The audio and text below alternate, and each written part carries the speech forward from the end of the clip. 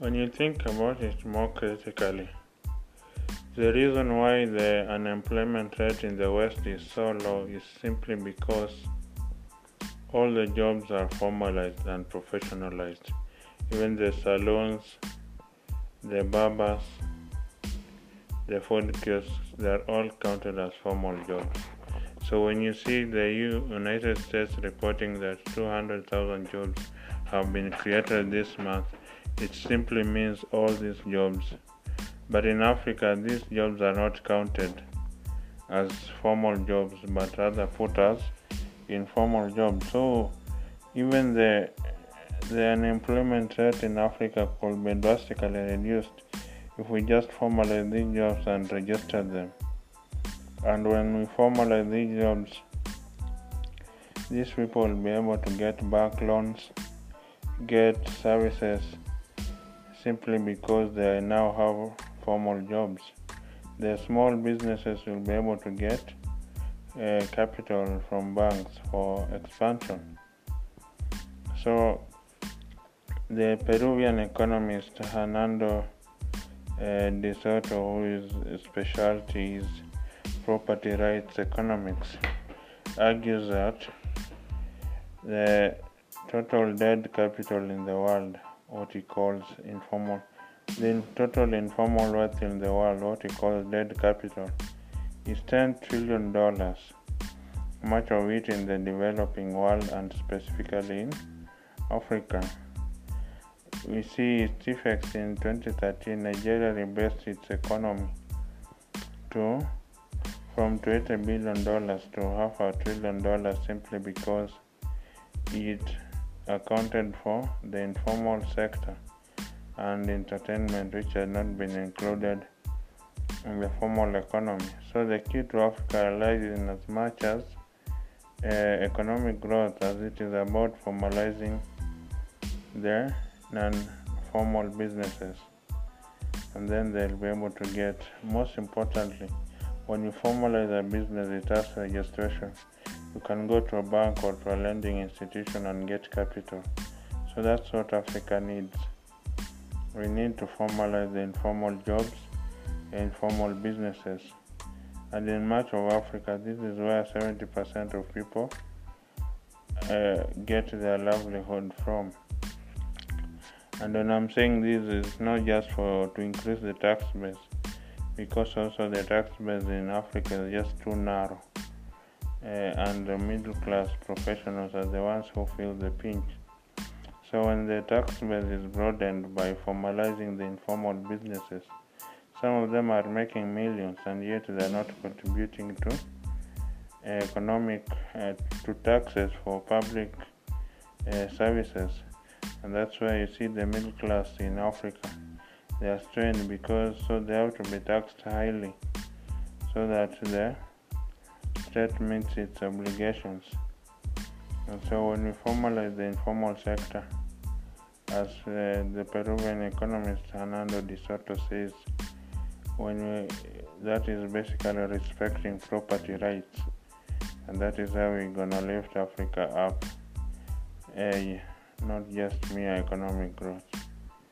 So that's it. So you can get these ideas in my book. It is The New Africa Rising. That is The New Africa Rising by Collins Mabinda Okango. That is The New Africa Rising by Collins Mabinda Okango. It's available on Amazon.com for only $4.99. It's available on Amazon.com for only $4.99.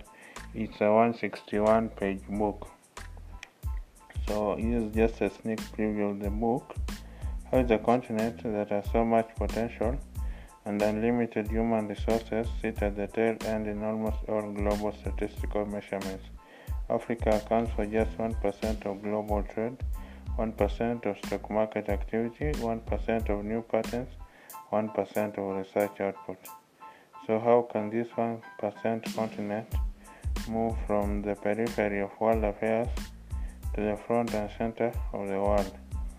Journalists and public commentators continue to proclaim that 6 of the 10 fastest growing economies in the world are in Africa. But yet, these growth is from a very low base. Some countries like South Sudan are coming from no growth at all because they have been at war virtually ever since they got independence. So once they grow enough, this growth will taper out. So Africa needs double-digit growth year on year for no less than 30 years to reach maximum economic potential. In 2013, China launched the Chinese Dream, in which it hopes to be a global superpower and surpass the United States and be the world's dominant power. So what could an African dream consist of?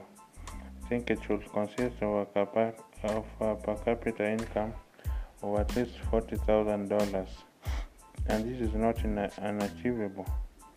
When we grow double-digit year on year, and when Africa value adds, that is, convert coltan to mobile phones, uranium to nuclear power plants, rivers to hydroelectric power plants, cotton to designer clothes, coffee beans to coffee drinking chains.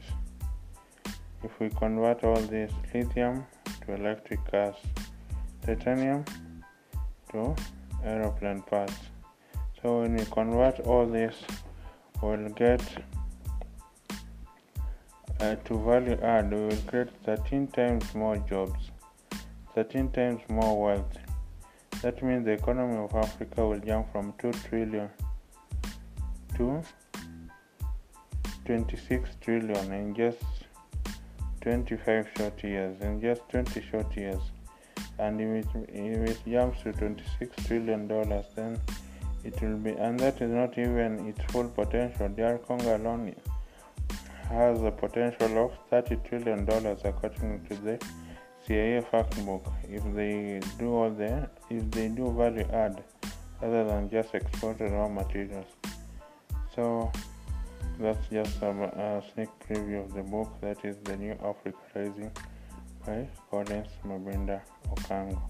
Get it on Amazon.com for only $4.99, The New Africa Rising. So these ideas, you can find them on www.mabinda.com. That is www.mabinda.com. Mabinda is Mabinda. That is Mabinda. www.mabinda.com.